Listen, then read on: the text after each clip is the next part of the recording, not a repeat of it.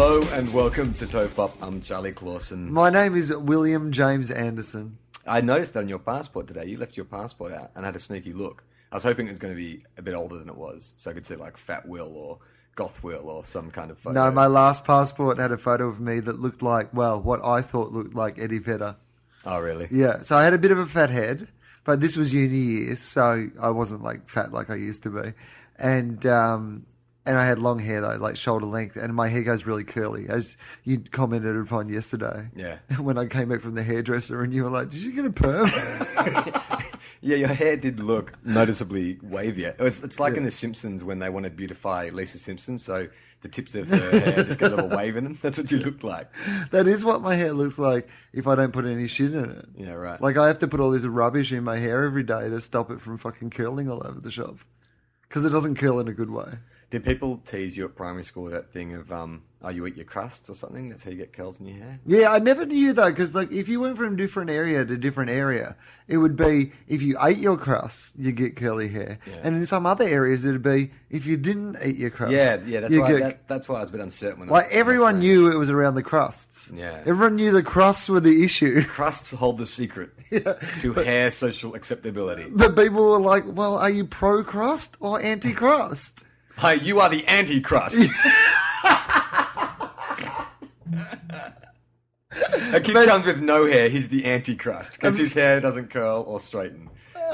You are the anti-crust. Charlie Brown must have been the anti-crust. Yeah, right. And apparently he'd probably be gluten intolerant. Like, so he wouldn't be able to eat any wheat or bread. Yeah, so he wouldn't actually have crust. No. In his life. No. Yeah, maybe there are people like that. LA is filled with people who don't have carbohydrates in their lives. So yeah, any of them could be the anti-crust. We should go on a mission, just running up to people who are gluten intolerant and ask for substitutes in cafes, and just like grab their head and go, "Are you the anti-crust?" That'd be a great premise for a film. A serial killer who's deranged and sees people who don't eat carbohydrates as like the anti-crust. Yeah, and he must wipe out all anti-crusts. Yeah, totally. That's I mean, I know it comes up quite often on this podcast. Yeah. But maybe it's just advice that he could take. That's an Adam Sandler film. Like he should just No. I was thinking more it was like it's like a step down from David Fincher. Like it's kind of that sort of like a dark Seven type thriller. Yeah, but right. But it wouldn't be as good as David Fincher. It'd be more like it'd probably star like Christopher Lambert. Yeah. Or would it be like Dexter quality or not even that good? I'm thinking much more exploitative. Oh, right. So it's just like a guy, it's like the story's about like a cop whose daughter has died and his wife's left him. Yeah. And he's got one case to crack that could, redeem him in the eyes of everyone. And it's this serial killer who is out. They don't know why he's killing people. They're just finding all these people around LA who don't eat carbohydrates, like slain in their homes, and anti-crust is written on the wall in blood. And so the cop the cop is played by Christopher Lambert. Yeah.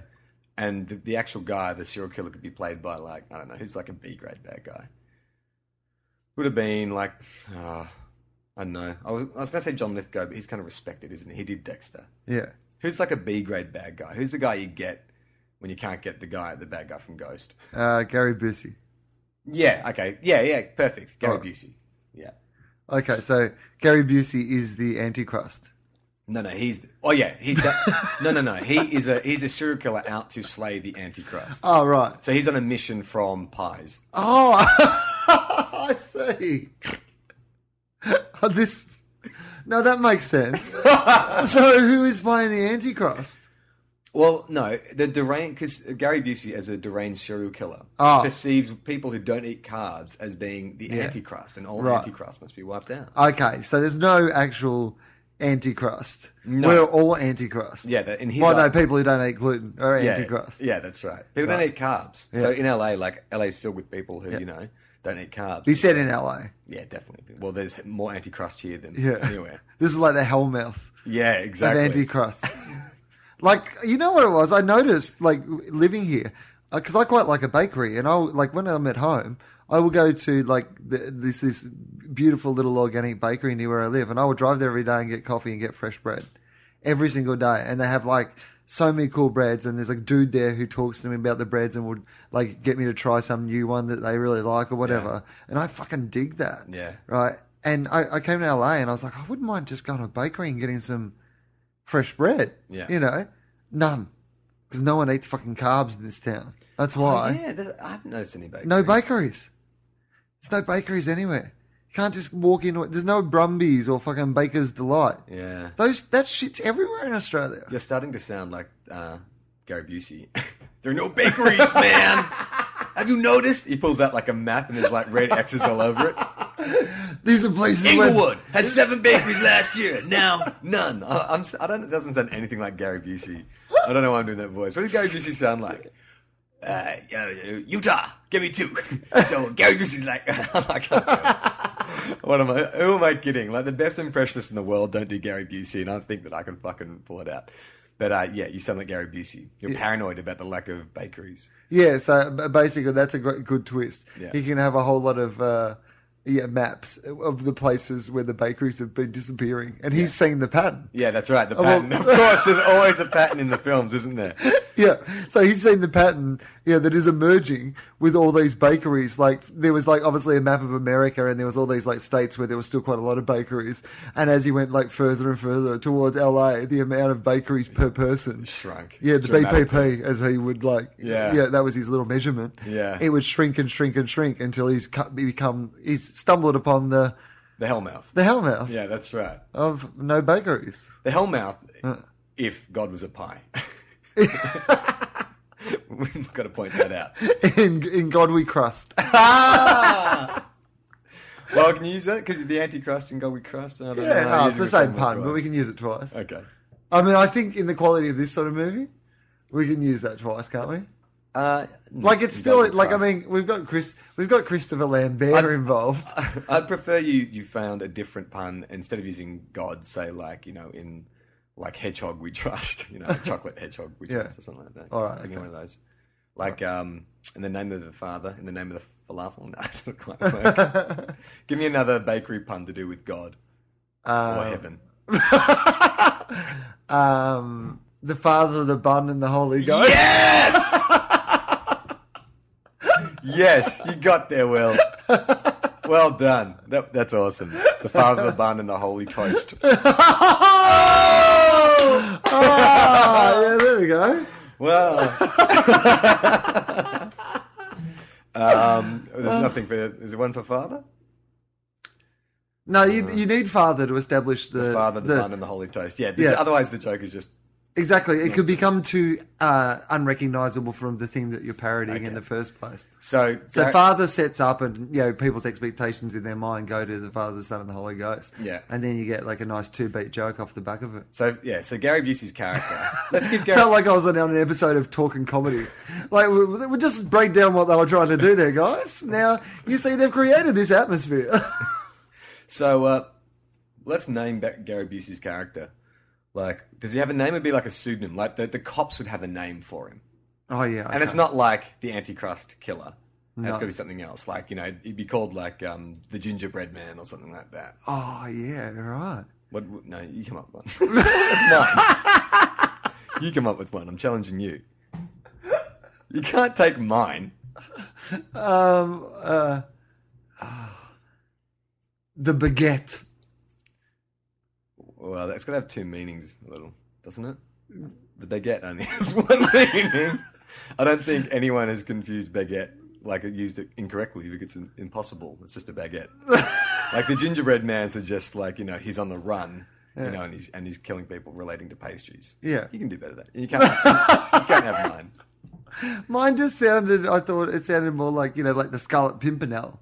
Like the baguette. Sounds a bit... the cape. The baguette. In rhyming slang, you could be called a dirty baguette, I think. I don't know if that is rhyming slang, but I don't think you want to call this guy the baguette. Come on, give me another one. The cops, you can see it. So the cops are in their station. They've got like all photos stuck up everywhere. They've got, photos from all the cases.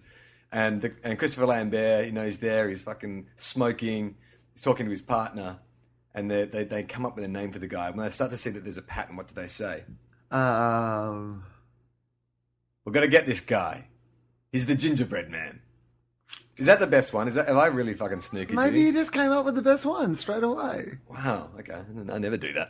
I just can't think of anything. Okay, so he's called the Gingerbread Man. So the film could be called Gingerbread Man. Yeah. Not to be confused with, I'm sure there's a like a John Grisham film called Gingerbread Man. Okay, why aren't we not calling the film The Antichrist? Because I think maybe, I don't know, it gives it away. Because if the police are trying to discover what the link is between all these killings, Yeah. and you call it The Antichrist, people might be led to believe they may deduce it themselves. People might see the title The Antichrist and go, oh yeah, I'm pretty sure I know what this is about. A serial killer who kills people who eat carbs. Yeah, that's the first thing that springs to my mind. If I see a movie called The Antichrist. Okay, but what I'm saying is... They're like, boring. Can- I've seen that story so many times before. Can the... no, but what would the cops call him? The Gingerbread Man, but the film's called Antichrist. Yeah. Okay, so settling on that. The cops call him Gingerbread Man, the film's called Antichrist. Yeah. Okay, what happens in the third act? No, the second act. That's the first act. We've established it. So the police are on the hunt for a guy, a deranged serial killer, who we meet in his own scenes. Yeah. Who is killing people, who don't eat carbs, because he believes in the Father, the Bun, and the Holy Toast. Yeah. And they told him that he needs to kill people who don't eat carbs. Yeah. So do we drop in an element where maybe the deranged guy isn't so deranged? Do we put a bit of doubt in the audience's mind? Oh, I think we need... By having his life, he gets shot and you think he's dead, but he's actually got a sandwich in his pocket and the bullet's lodged in the sandwich. Oh, yeah. Like some kind of divine That's good. And the big red stain could come on his chest, but it would just be like tomato juice. the jam from his sandwich. So, yeah, is there some doubt that, maybe he's not deranged? Yeah, I like that. That's good. So how do we do that? You got to contribute something. I feel like I'm writing this script myself. Okay, well... I feel like this is Good Will Hunting. I'm Matt Damon, you're Ben Affleck. I'm coming up with those ideas and you're like... Well, how's you thinking your idea wouldn't be the best? Yeah, that's right. I'm don't get me involved in your my low self-esteem. self-worth issues. I was here being really supportive. Most people would be like, I'd like a friend. I'd like a friend who listens to my ideas and is supportive and positive about them. I never said I disliked you. Well, I mean, I think you're implying it like I wasn't pulling my weight. I'm You just said that I was saying- Ben Affleck, so you're Matt Damon. This was Good Will Hunting. I think that was disparaging. Is that disparaging to say you are Ben Affleck to so-and-so's Matt Damon? Aren't they both Yes. successful guys? Yeah, but one is much more successful than the other. How so? Well- there is... No, hang on, sorry. I'm eating my pretzel M&Ms. They're equally as successful as each other, just in different fields. Yeah, I but- reckon Ben Affleck's probably made more money than Matt Damon. Yeah, but Matt Damon's heaps cooler and well respected. Then I would rather be Matt Damon than Ben Affleck. Plus, Ben Affleck is married to Jennifer. What's her face? Well, the face that disturbs you. Yeah, the face. I don't like her face. Yeah. I don't know. I reckon they would. That would be a bad thing to be in a relationship with if they someone. if they If I didn't like their face. if they both died right now, I think Yeah. they'd both be remembered on par. No, I think Matt Damon would be remembered more fondly and more critically, and Ben Affleck would be remembered. But as a director, though, Oh yeah, you know what? He's coming home.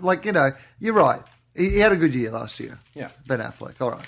Are you going to eat pretzel M&Ms right through this entire podcast? No one can hear it. I'm trying to eat off my. Yeah, but it's like I was talking and I was like, how long do I have to fucking talk for? Because you're leaning off like you're Stevie Wonder in the We Are the World film clip with your head off on this weird angle so you don't crunch into the fucking microphone. But I can still hear you, Will, even though I'm leaning away from the microphone. Yeah, but you're concentrating so much on it making no fucking noise that you're not concentrating on what I'm saying. I'm listening. Yeah. And you can't respond in a natural way. Maybe I'd say something that was funny. I heard everything and you you could said. laugh, but you're over there The fucking very- chompy The very chomp. last thing you said before I went off mic was that Ben Affleck's having a bit of a comeback. Yeah. Okay, so keep going. Well, no, but I was thrown. I might have. Stop it. All right, I've got two to go, and then I won't anymore. It's disrespectful to our listening audience. Well, I was eating them off mic until you drew attention to it. Yeah, but you were disrupting You the did breakfast fine radio. ballet Are you that telling is me this. you never ate during breakfast radio? Not while the other person was talking. Really? Although Adam used to watch the soccer over my shoulder. He would come in and he would position the television behind my shoulder. Better than just in front of your face. And yeah, but he honestly, so it was like basically, so it looked like his eye line was pretty much looking at me. And then he put the soccer on because it was on early mornings, on the television, and he'd watch it over my shoulder. Occasionally, I think he was getting excited about something that I was saying, but it was just somebody was going to score a goal. But I like to give the other person my full attention, Charlie. Okay. Well, now that you've In this theatre of the mind. 5-minute diversion, Ben Affleck. Did you want to pick that point up? No. No. Oh, well, no, I just thought that it was, you were making fun of me when you said I was the Ben Affleck of this screenwriting process. I was. I was. I'll admit something. I think that point's been proved. Yeah. Okay, so there's some sort of contact between the two of them. Between the cop and the killer? Yeah, between the cop and the killer. And the Antichrist killer. Okay. Yeah. What's the contact? Don't know. Does he start leaving clues or something for the cops? Is there some sort of mind game, some sort of, sort of battle of wits? Is he impressed by, some of the cops that are on the case and wants to, kind of taunt them but give them clues and play the game with them? You know what it is? He does a bit of research. The killer does a bit of research or finds the cop's wallet. There's a shootout and a chase and the killer drops his wallet. But the cop drops his wallet and the killer comes back and gets it. And he gets the detective's name. Yeah. And he starts researching the detective. And he sees that in this detective is transferred from a previous station. Yeah. And the reason he got transferred is that he never did any work. He just used to eat donuts all the time. Brilliant. Right? So I was actually going to say that there should be a donut shop soon. Yeah, right. So it's perfect. Yeah. Brilliant. So his wife, because he had such a donut problem, moved him out to LA because she's like, it's ruining your job. It's ruining our marriage. Yeah. Get to LA where there's no carbs. So the killer... Too fat to fight crime. Yeah. Yeah. So the killer recognizes that and starts taunting the cop by saying, hey, you agree with what I'm doing. You agree with my mission. I know you like donuts. Yeah. You don't agree with all these people who don't eat carbs. Why are you trying to stop me, man? You know what I'm doing? But, he also ties in the crazy religious elements about believing in the Father, the Bun, and the Holy Toast. Yeah, of course. Well, that goes without saying. But you know what it's a bit like? Could he leave it some sort of trail of breadcrumbs? Towards clues and stuff. Donuts. No, he would always leave donuts because Always that's donuts? the cop's weakness. Right. And then when it gets to the third... Could he have a donut where he shaped it? So you bite one bite out of a round donut, and then you just get a little donut hole, basically. Yeah. And you could have a question mark donut. Yeah. You make them into... Yeah, into different shapes. Yeah. Yeah, he could do that, definitely. Yeah. But I think what should happen in the third act, you know what it's almost like? In The Line of Fire. Right. When you've got John Malkovich. Yeah, definitely. That's what I was imagining. Yeah, right. Okay. I mean, but not exactly like it.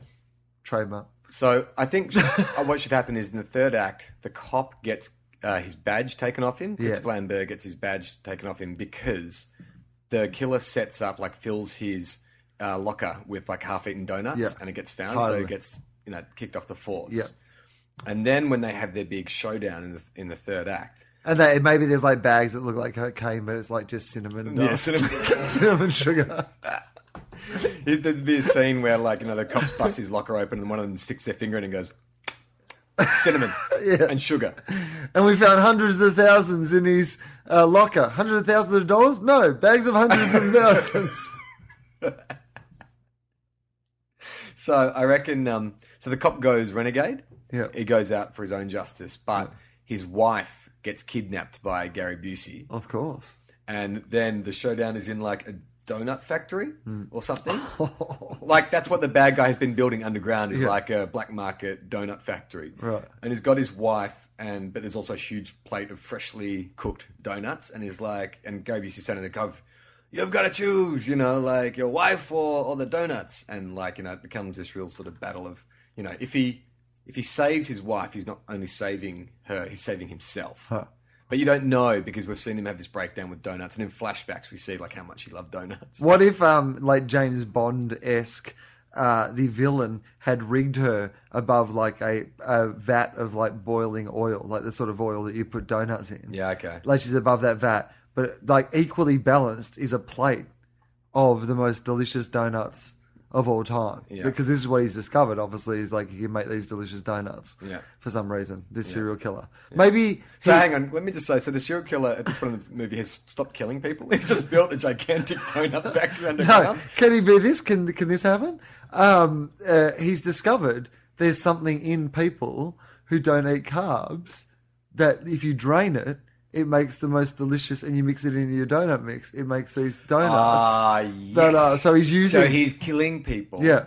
who don't believe... Because in his It's mind... like a Soylent Green meets donuts But thing. in his mind, he's not killing people. He's killing, like, sinners. Or they're like cattle. Yeah. Like, when he has these hallucinations when the Father, the Son, the bun, Bun, and the Holy Toast toast. appear... Yeah. You know, they can say to him, people who don't eat carbs, they're no better than cattle. You know, you can go out and Yeah. slay them and use their meat to, praise and honor us or something like that. Yeah. Okay, so he's rigged up their wife over the vat of boiling, like, donut. Donut cooking oil. Yeah, cooking oil, exactly. And she's equally balanced by a plate of these most delicious tasting donuts of all time. Right. So the cop, he says you can take one, eat one, and he eats one, and he's like, And "Oh my his god, wife- this is the most delicious thing ever." But his wife just wavers a little bit. Yeah, that's right. And then suddenly he's got this moral dilemma of, do I keep eating the most delicious donuts, or how many could I eat before Yeah. she's still at a time where I could save her? Yeah, yeah. And then that's like it. So he has overcome himself and his love of donuts, or versus his love of his wife. Yeah. And so what happens? He eats the donuts. No. No, you know- that's not right. Well, what's the big finish? So you got the bad guy urging him on. Yeah. And he's got his wife begging, and he's got like a donut in his hand. Yeah. And he's like smelling it, licks a bit of the icing. Yeah. But then, like, does he throw the donut at the bad guy or something? He's got to do something that's like a definitive. No, I think it's like one of those things where it's like the power, like if you did it with like a bit of, it's the power of him moving past the plate of the donuts. Like, you know. So he just reaches for his wife. You think Yeah. he's going for a donut. Yeah. And he grabs her hand and yanks her out. And you got some big music that's playing that sort of powerful, he's about to make a decision music. Okay, and then the guy's partner from the police force busts in and shoots. Oh, okay, so he saves his wife, but then the bad guy pulls out a gun on them. And just when you think it's all over, the partner, who we haven't seen since like the end of the second act, because he got kicked off the force, she comes busting in and shoots the bad guy. Brilliant. And then we cut to like straight into credits and like a really 80s rock song, like guitar, like the Antichrist. He's the Antichrist. Something like that. Yeah, and then Yeah, it's like underwhelmed. no, I'm into that. And then at the end, you know what? I don't think they're married. They shouldn't be married. They should be like, engaged. And they've been engaged for way too long, and blah blah blah. She stuck blah. with him when he had his Yeah, donut problem. but if he had to leave, the donut city and come to LA because to save their relationship. That's been the through line. Yeah. So at the end, after the credits, we could have like a wedding scene. Yeah. Where they're throwing donuts out to people Yeah. at the end of the wedding, Yeah, so- like confetti. Everyone's throwing donuts. But would that be? Would he be able to go near donuts? Has he conquered his addiction? Yeah, that's the thing. He's So he conquered can be the around beast. donuts now. Yeah, totally. And well, there must be. Do you think there's also like a moral? Maybe message he's where, eating celery. Should there also be a moral message where people in LA, it's okay to eat carbs again? Could that be like a wider? So you know what happens? So they're in that factory, right? Yeah. And the bad guy, has got them with a gun, and then the partner comes in and shoots him. And then the bad guy, in the last final act, he pulls like a self-destruction switch. Yeah. And so the factory starts to throb and grow and grow. And so they run out, and as it explodes, it rains like fresh, delicious donuts all over LA. And so you cut the people like on like treadmills and working out and stuff, and sitting at cafes eating salad, and all of a sudden like beautiful fluffy donuts fall from the sky, and everyone starts eating it, and it's like you do wide shots of people just like sharing donuts, stuffing them in their face, feeding Dancing each in the other. street. Yeah, just rolling in donuts. Celebration Carbs, donuts. Carbs are back.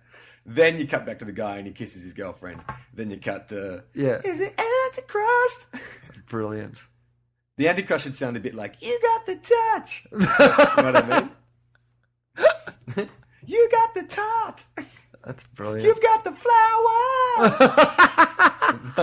Yeah. I think that'll be a good film. Yeah. So, who would you get to direct it? I was thinking like a knockoff David Fincher. I mean, real directors, I think it'd be like Russell Mulcahy. He directed The Highlander, Razorback. He's kind of does those really glossy 80s action films where there's a lot of kind of like fluoro lights and kind of backlit and wind and... He's worked with Lambert before. Yeah. So- of course, you know. Yeah. Lambert is to Mulcahy as DiCaprio is to Scorsese. Yeah. Yeah, that'd be great. That'd really be great. It's like you just get the two of those guys. They're on the project. Yeah. You want Lambert? You've got to have the other fella. Yeah. Or vice versa. So it works. Did he ever become a big star at all, Christopher Lambert? Like I lived with a girl called Vanessa at university who like was she thought he was about, you know, The hottest man. yeah, the ant's pants, the bee's knees. I don't know. I guess... Like Highlander, obviously. I think his big breakthrough one... I mean, Highlander, yeah, but his breakthrough one was he played Tarzan in Greystoke. Right. And that was his first, like... He's a star in France. And then, like, you know, that was his sort of breakthrough film. But then I guess what did he do after that? Fortress? That was a pretty big film, wasn't it? But that's what I mean. There was just a moment there where he could have lit fire, I reckon. He's always too weird looking. He kind of looked like a frog. Oh, no pun intended. I actually was not... I was not thinking that. But he, you know... It's all right. Just statistically, some French people will look like frogs. Yeah. It doesn't mean you're a racist. Yeah, that's right. Like, just as most other races, there'd be people who are frog-like in appearance. Yeah, that's what I meant. You could be called worse things than a frog, anyway. Never thought that was a Are they actually particularly offended by that? mean-spirited... They eat frogs? Yeah, I don't know, but would a Frenchman actually be... Is it, you know, would they be offended? Isn't it like calling them... I think French people are easily offended. If you get called Skip, Yeah. you bloody Skip, are you offended by that? You might be No. offended about being called, you know, a bloody anything, but Not really, no. the term Skip isn't offensive. No. I mean, you've taken a cute pop culture icon, tried to turn it into sort of a, you know, insulting racist turn of phrase. I'm a white, middle-class, single man. There is no reason for me to complain about the lot that life has given me. Yeah. You know, even in situations where there is, you know, unfair discrimination in the, as opposed to fair discrimination. Yeah. But no, even in the cases where you go, oh, well, I am being discriminated against for being a white, middle class, you know, private school educated single man.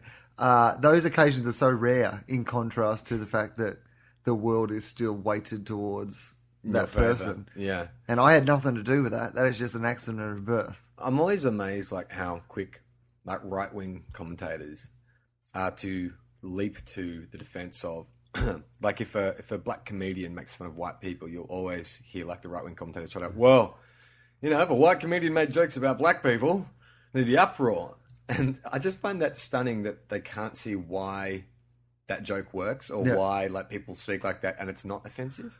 You know, like if you've been in the ruling class for a long time, you know, and you have all the advantages in the world, then it's not this. And you make fun of someone who has nothing. It's not the same as someone having nothing making fun of someone who has everything. If you know what I mean? Like in the really broad strokes of it. I totally agree with that. I think that's I mean, occasionally you'll take a pot shot at someone, I guess. But I was doing Chelsea Handler's show a little while ago, and the topic was Justin Bieber. Yeah. And then there'd been this big article in Rolling Stone about Justin Bieber. And I was really just, you know, going back to that point that we've talked about, which is I just don't hate Justin Bieber. No. Like, I mean, you could justify hating him, I guess, in going, well, he's worth millions of dollars, and what does he care about your hatred? But to me, I'm just like, it's just picking on a kid, really, isn't it? It's the same as when people pick on Tom Cruise, you know. And when you actually, like, weigh up what Tom Cruise has actually done to sort of attract people's hatred, it's like the guy always seems polite, very, like, intense. Yeah, he's mental. But, you know, he always seems to kind of, like, know people's names and shake hands and, you know, maybe he's a bit intense and he did have that freak out on the couch and, you know, he does follow religion that's, you know, kind of shadowy. Yeah. But, like, it's not like he's Charlie Sheen. No, I mean, this is the thing. People, like, are reviled by Tom Cruise. Like, do you imagine what it's like to have to wake up and read all those articles in those gossip magazines about how you're keeping your wife a prisoner and, like, you know, that she's desperate to leave, but you've made her sign some contract in blood at a witch's coven to get her to stay. Like, I mean, I can't imagine that it would be... You know what the thing is? Who knows what goes on? Like, maybe it is horrible, but maybe it's nothing like what people are speculating. Yeah. My point being that we don't have any evidence, and as a group of people, we've just gone, he is a fucking nutbag. No. Boo Tom Cruise. Yeah. You are the biggest movie star on the planet, but you know what? You follow a weird religion, boo to you. And I think that is totally unfair if you compare that to Charlie Sheen. Yeah. Because we've got nothing but fucking evidence. like Charlie Sheen. He goes, do you not have enough evidence? Oh, hang on, and he rang a radio show in LA, this sports radio show on ESPN that he listens to while he was off air. Yeah. And he rang them up to complain, and he said, he rang them up to give advice to Lindsay Lohan, right? And he said that he had to, you control your impulses. And, you know... How's that porn house going, Charlie? Well, what I love about that is it made me look at that in a new light. Because he was all about, no, you just got to have impulse control. Impulse control. And you know what I got out of that? That Charlie Sheen thinks that he has impulse control. Yeah. Can you imagine what he really wants? Yeah. He wants a pile of cocaine so high that you would need a flag and a fucking Sherpa to get to the top of. And he wants 5,000 hookers living in a house. But he gets one briefcase of cocaine and 15 hookers, and he's like, well done, Charlie. Yeah. Impulse control. You held off. Everything in moderation. Yeah. Because he's got all this money, and he knows he hasn't got that much time left here on Earth if he keeps treating himself this well. He's like, well, how am I going to fucking bang everybody in the world between now and when I die in 3 or 4 years? Yeah. He's gone, well, I can't sleep, so I'll need some cocaine. Yeah. And then I have to just start, banging hookers all the time. And anyway, so my point being that it's nothing but evidence of him shooting his, girlfriend in the leg and strangling his other girlfriend. Yeah, and holding a knife to her throat. And, yeah. It's nothing but all-night coke binges with hookers. Yeah. Everybody knows this stuff. There's people talking about it all the time. Tom Cruise jumped on fucking Oprah's couch. Yeah. It wasn't like she had the plastic down. It wasn't like Oprah can't clean her fucking couch. He didn't break the couch. Yeah. He just jumped on it because he was happy and he was in love. And yes, he follows Scientology, which I think is probably a bit weird. But you know what? Is it any more or less weird? There's people we know who are Wiccans, who believe in wickery. Mate, there's people I know who believe that 2,000 years ago a zombie fucking came back to life. Why are you looking at me? I'm just saying, Yeah, if Scientology was 2,000 all due respect years to old. everyone believing whatever they want to fucking believe. It makes no difference as long as it doesn't intrude in my life. I am very much of that, whatever gets you through the day. How am I to know? Yeah. I'm no great expert. Maybe you're right and I'm wrong. I just chose what works for me, which is I'm not into it and I'm not interested in it. But some people just go, okay, well, I'm into, Jesus and he was this guy and he came back to life and whatever. And then they go, Scientology's weird. Yeah. I'm like, well, I don't think they are much more weird than each other. Well, they're both whatever gets you through the day. With your cursory knowledge of all religions, do you think that they all share the same, from what you know or what you can perceive, do you think they all share the same level of brainwashing in a way? Yeah, but they're done in different ways. I think the Scientology brainwashing, they've taken a very, science-based and modern. Modern. I think that, those personality tests and, your fucking oogity-boogity machines and stuff that they put you through. Yeah. Or oogity-boogity machines. That's the technical That's the technical. That's all just a modern take on, what I guess... Yeah, those same rituals in other religions would be, Yeah, totally. Whether it's the clothing you wear or your attitude towards sex or electricity or whatever it is that, each religion has developed these sort of myths and rituals. Yeah. About what foods you can eat and on what days of the week you can eat certain foods. And, that is all just... Well, in the same way that Scientologists use... Why does one God want you not to eat for a month? Yeah. What's that about? Or... Why has one God said, you know what, you can eat fish, but you can eat meat all the time, but not on Friday, this one Friday. Don't eat. That's offensive. None of it makes sense, but if it's what you believe and it's your ritual and your story, then more power to you. But don't go around going, well, theirs needs to make sense. Yeah. If yours doesn't. You know what I think you need? in a religion is a celebrity. Like, so Scientology have Tom Cruise as their celebrity. Do you think he has been good for the Scientology brand, though? Like, is Tom Cruise like, Yeah, definitely. I reckon Tom Cruise would have brought in heaps of people. I reckon he would have When he brought in was heaps the of people, biggest but I star. reckon, does he turn off as many people as he bring in? Well, you could say the same thing about like Muhammad. Oh, I wouldn't. Exactly. That was Charlie. Charlie who said that you could say the same thing. No, about you could Muhammad. argue that Muhammad and the way that some people have interpreted his teachings would be turning as many people off being Muslim as Tom Cruise and Scientology. Back to my point before, I'm saying every religion needs a celebrity. So the Scientologists have Tom Cruise, Christianity has Jesus, Mel Gibson. Mel Gibson. Who do you think's bigger? Well, what I was going to say is, who do you think is the biggest celebrity out of all the religious icons? Is Jesus a bigger celebrity than Tom Cruise? Yeah, definitely. Is Muhammad a bigger celebrity than Jesus? Celebrity or more well known? Well, bigger celebrity, like, would more people know Muhammad or know Jesus? In what part of the world? Depends where you're asking Well, me I'm the question. asking you just to generalize, like, in terms of world's percentage. It would have to be Buddha, yeah? Or no, probably Krishna would be the biggest celebrity. Like, Yeah, I guess so. If there was, like, a Lakers game in heaven, who's getting courtside? Yeah, right. I don't know what the breakdown of world religions is, but I think that Buddhism Muhammad. would have to be the biggest unified one, wouldn't it? I don't know. Well, there's lots of different religions in India, right? Yeah. So I think there's over 200 or something like that.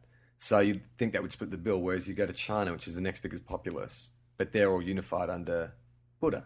So you'd say Buddha would be known by the most people around the world. And he'd be quite well known in a lot of Western countries as well. So it'd have to be Buddha. I'd say more people could recognize Buddha than any of the Indian gods or Jesus. Okay, well, look, I'm happy if it is Buddha. Because I think the Buddhists are pretty, for all the religions, if I had to choose one, if it came down to that point where they're like, look, it doesn't matter which religion you choose, but you've got to choose one. You've got to sign up to one. I think I could possibly be a Buddhist. Yeah. From what little I know about it. I might get to meet the Beastie Boys. Yeah. That'd be cool. You could learn Kung Fu. That's part of it, isn't it? I'm pretty sure Kung Fu plays a large role in being a The Buddhist. religion of peace. I don't mind being fat. Like I would quite like a religion where, getting fat is actually, Yeah. it's sexy. You look like you're God, Yeah. right? I'm definitely into wearing robes. Yeah. Like if I could wear robes all the time now, I would. Like I'm very much one of those people that as soon as everyone decides we can wear muumuus, I'm going to be one of the first people in that. Like if I can just sleep in the same thing as I walk around in all day, that is brilliant. So definitely I could wear... You do? What are you fucking talking about? You don't need robes. I see you in the same tracksuit pants and t-shirt. Look, Charlie, I'm not saying you get out of bed and walk straight out the door. that is also true.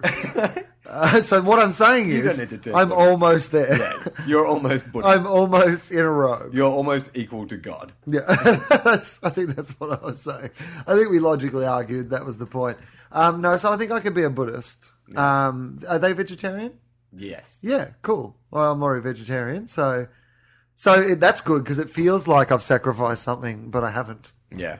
So So that's you already good. feel like you're one up. Yeah, but I shouldn't feel like that because of karma, right? Will that come back and get me? I don't know if pride's a sin. I don't know. Not in Buddhism. It is definitely in fucking Catholicism. Do I get to meditate if I'm a Buddhist? Are they into that shit? Yeah. Yeah, I reckon I'd be into meditating. Yeah. Can you listen to your iPod? I'm sure Can I you listen can. to a podcast while I'm meditating? I don't think... Have you tried meditating before? No. It's really hard. Is it? Yeah. Is it because you just have to sit there? Yeah. And also let thoughts fall out of your mind. Like I've done a couple. Can you get stoned? Well, it'd be pretty easy to meditate if you're stoned. Maybe. I don't know. I find I have more thoughts when I'm stoned though. Yeah, but I think I could clear my mind. Yeah, I don't know. I've tried it a couple of times. I've gone to a few classes. I got hypnotized once, and that made me fall asleep. Right. And that was kind of like a guided meditation where she was like, you're in a forest. Here comes a Why bear. are you in a forest? Why is it always a fucking forest? Nature. When was the last time you were in a fucking forest? About 3 weeks ago. They'll get to it. Oh, For a really? music video, yeah. Oh, And okay. a short film. I Yeah, go to forest right. quite a bit. Okay, again, because you know why? Forests are the place that people set dreams and music videos. That's exactly right. Because music videos are essentially just people's dreams. Yeah, Set to music. So, that's right. yeah. All right. Well, I don't go to forests. No. So that wouldn't be good for me. And there will be a point where there's no forest left in the world and they will have to fucking come up with different stuff for meditation. They also say beach. You can always go to a beach. All right. It's just, I go to the beach. I like that. what's That's your my happy what's your place. happy place? A beach. So when you like try and relax, I must admit that I do feel most relaxed and most comfortable around the water. Yeah. Like I'm a person who's naturally drawn to that. I mean, I live by the water, at home, and like I think the reason I never left Sydney was because I could do my job, like because I love Melbourne so much. Like it's like I really there's just so much about that city that I just feel is like part of my fucking just upbringing. But when I moved to Sydney, just to be able to be near the water. Yeah. And like work in the city and whatever, I loved it. Yeah, I'm the same. I mean, when I first moved to Sydney from Melbourne, I had no idea. I thought I grew up thinking I grew up by the beach in Melbourne, in Elwood, and then I got to a beach, and then your fucking mind's blown when you go to like Queensland and Western Australia. You're like, wow, Adelaide not so much, but I went to this. Queensland. No, they have some good beaches in Adelaide too, but I went to this place off Hamilton Island. It's the all white beach. Yeah. Have you heard of this place? No. Yeah, right. So only white people are allowed to go there. So it's really nice and clean. And I was just seeing if you were listening to me. Did you see the horror on my face? I'm like, he knows. You expect me to cut that out, right? You just looked distracted, and so I thought, I'm just going to see if he's actually listening to me. Well, was that an appropriate response? Yeah, it was good. Imagine if rather than doing that, I'd gone, yeah, man, I agree. I've been waiting for you to say something like that. Yes. This is the reason I actually started this podcast. I've only wanted to, do hate speech about minorities the whole time, but you keep bringing up fucking time travel. I just wink at you, pull back my shirt, and you see like a swastika tattooed on my chest. I'm like, all right, man, you didn't tell me. Yeah, you actually spell out what TOEFOP secretly means on all these, like the P stands for pedophile. That's all I know. Okay, so it's a purely white sand beach. So it's one of the only places that's naturally occurred in the entire world. And this entire beach is pure white sand, and you can only get out there on a ferry from Hamilton Island. And I was just like, it's like a fantasy island. Like an island that you would, Have a fantasy yet? Yeah. So that's where you go, the beach. Yeah, the beach. What about you?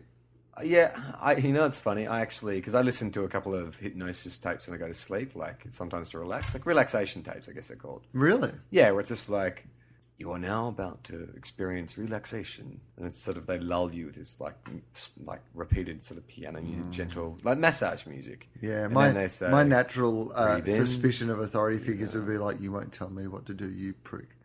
Yeah, sometimes it's a bit like that. Like you do take And what do you have? Earbuds in. earbuds, yeah. And so, what's the idea? Sometimes will you fall asleep while you're listening to it, and then? Well, this is the thing. Don't you have earbuds in, and that's some of them hurts? Well, you can listen to it on your iPhone, just play through the speaker as well. Yeah, but what about if you're in bed with someone? Yeah, Gemma and I listen to it together. You guys will fall asleep together listening to your fucking hypnosis tape off your iPhone. Why is that Isn't that just? Why is that weird? Can you imagine 20 years ago if you told somebody, you know what we like to do? We get our iPhone. And they're like, what? And we put it in the middle of our bed. What? And anyway, I think that's weird. But no, it's not weird. But how did you bring it up? Did you both have trouble relaxing, or? I've listened to them since I was a kid. My mum used to listen to them. So I've always listened to relaxation tapes. Really? Have you never done it? No. Oh, it's so good, man. Like, if you are sort of stressed out and you need to take your mind off something, they can be really, really good. They only work for a short while because once you become used to it and knowing what they're about to say, like your mind starts to wander. But the whole thing is they get you to focus on their voice as they count you down. You've been hypnotized before. You know what I'm talking about. Well, it's no different to that. Well, except they don't make you stand up and your dick's missing. Or... In the middle of the night, you're just going around your bedroom pretending to be a chicken. You have no idea. But I just think the whole process of having headphones on my thing and listening to something, I wouldn't be into that. I don't think that would help me sleep. Yeah. I like quiet when I'm going to sleep. Quiet and dark. Yeah, I mean, I'm crazy like that. When I like to sleep, I enjoy both quiet and dark. fucking renegade. I know. It's like Rage Against the Machine wrote a song about you. It's Yeah. such a revolutionary idea. You know, he sleeps with the lights out. Tucked up in bed. Will Anderson. See, like noise to be minimal. No, you can't stop us now, no matter how hard you try. What's that song? The Renegades of Funk. And now where they start naming, like, Martin Luther King was a renegade. Malcolm X. Will Anderson.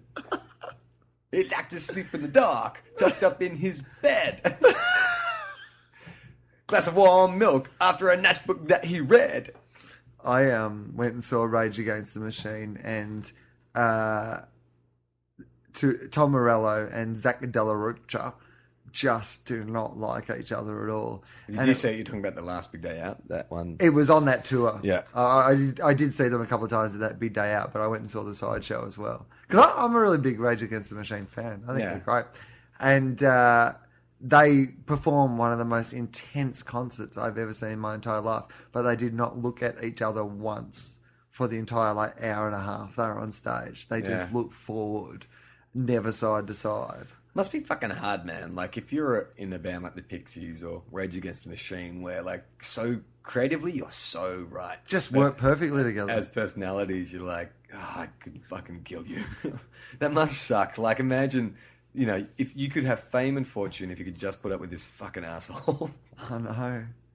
Well, sometimes I do think that is my mistake, because I've done nothing but work with people I've liked over the years. Yeah. And I blame it for not being as successful as I should be. Well, I should start working with people I dislike. Isn't it the comedy cliche that every comedy team actually secretly hates each other? Yeah. And I think there is a truth to that, because I think just after a while it tears you apart. And sometimes the thing that makes people work together is that they are very different people, you know? Like, so I think there's certainly... Did you ever flirt with the idea of being in a partnership? No, I never did. I never saw performing as like, I like doing collaborative things, you know, radio and this sort of stuff. I've always enjoyed the collaboration on that, and all my TV shows have always been sort of, you know, things that have had broader casts, and I really like doing like panel shows and stuff where you're part, you know, you're in someone else's team.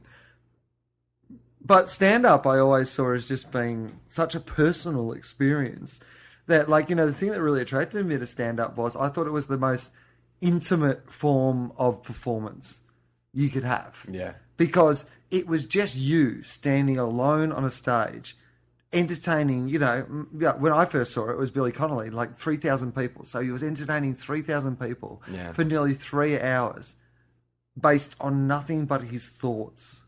Based on nothing but the stories he had to tell and the way he told them. And he held that group of people enthralled, doing something that everybody does for free every fucking day. He talks. He just talked. And it felt so personal. There was no guitar to get in the way. There was no set to get in the way. There was no, you know, none of that extra stuff. And even if with 2 people, you know, there's just extra stuff, you know. But I love watching, you know, comedy troupes and comedy duos and stuff. I've really loved some over the years, but... Do you sort of become burdened, though, if you're in a comedy group, like, you can't make decisions, like, life decisions, like, without having to consult your fucking partner? Like, that's the thing. You can't. I mean, Jem and I work together, but we also live together. So if I get a job overseas, then she can come with me, you know? Whereas if you're in a partnership and, you know, this guy's got a girlfriend in Sydney and then you want to move to Melbourne, you have to really think about that, you know? Like, well, I can't go. So what you're saying is really that all comedy troupes should fuck each other. They should all get in relationships, and it would just be easier. Well, you have material too. Yeah. Has there ever been like a guy-girl comedy duo? I guess like Desi Arnaz and Lucille Ball. Yeah. I think there has been over the years. It was more of a 50s kind of thing. Yeah, it hasn't recently. Nothing springs to mind. Double act. Marianne Faye and old mate on the Comedy Company. Yeah, Ian Stenlake. Ian McFadgen. Oh, who's Ian Stenlake? I don't know. Oh, he's on Sea Patrol.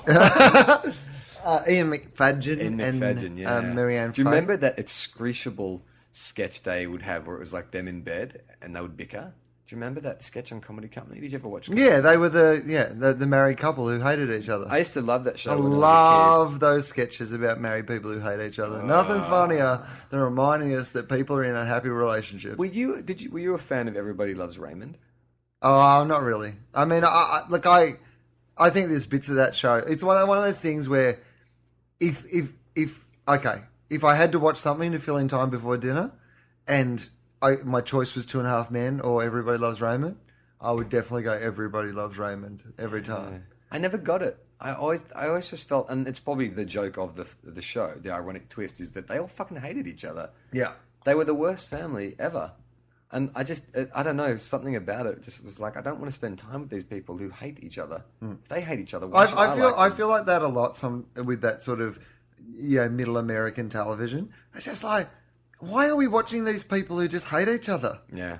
If you hate each other that much, Don't live together. don't live together. Yeah. Sometimes I watch comics, and look, sometimes it's an act, and I've seen people do it beautifully. Like, I mean, Mike Wilmot, who's one of my favourite comedians in the world, does the great sort of angry, grumpy, put upon husband thing, and it's like genius. But I've seen some fucking hacks over the years just do that. I hate my wife because she this, and I hate my wife because she does this, and all I think when I see that is, dude, if you actually hate your wife that much, fucking leave her and just be happy. Don't worry about losing your material. Yeah. Don't worry about losing your act. Just leave her and be happy as a person. Yeah. Or B, if you're bunging it on a bit, how is that working in your relationship? What do you do for a living? Oh, I make up lies about the person that I love and badmouth her all over the country so we can pay our private school bills. You could argue that though if you're a comedian. I'm sure a comedian could get away with that. Honey, it's just an act. It's just an act. I guess so. No, I'm not. And you know what? Like the thing is, I don't even want to sound like I'm making a judgment call there. I'm just saying that as a performer, it makes me feel uncomfortable. Because I always think of more than just the act. I think of, the fights you'd have to have at home about your act. Yeah. Like when something bad goes on in your relationship, you're suddenly just grabbing a notebook or a tape recorder and going, oh, this is awesome, I've got a new 20. Like, I look at the kind of dynamics behind it and start to go, how would that practically apply to their life, you know? How would their wife be if they came to a gig with all their friends? Because you're suddenly getting quite successful in this act, but then it's just like an hour and a half of jokes about your smelly vagina and stuff. Like, how do you go, I'm so proud of him. He bought me a pony. I mean, he's talking about my smelly vagina, but I mean, he bought me a pony. So, I mean, I just think that would be weird. Yeah. Hey, let's wind it up. Right? Do you think the smelly vagina moment was the? That's the moment to go out on. No, it's just I want to stop talking. Okay. But you can check out our website www.tofop.com.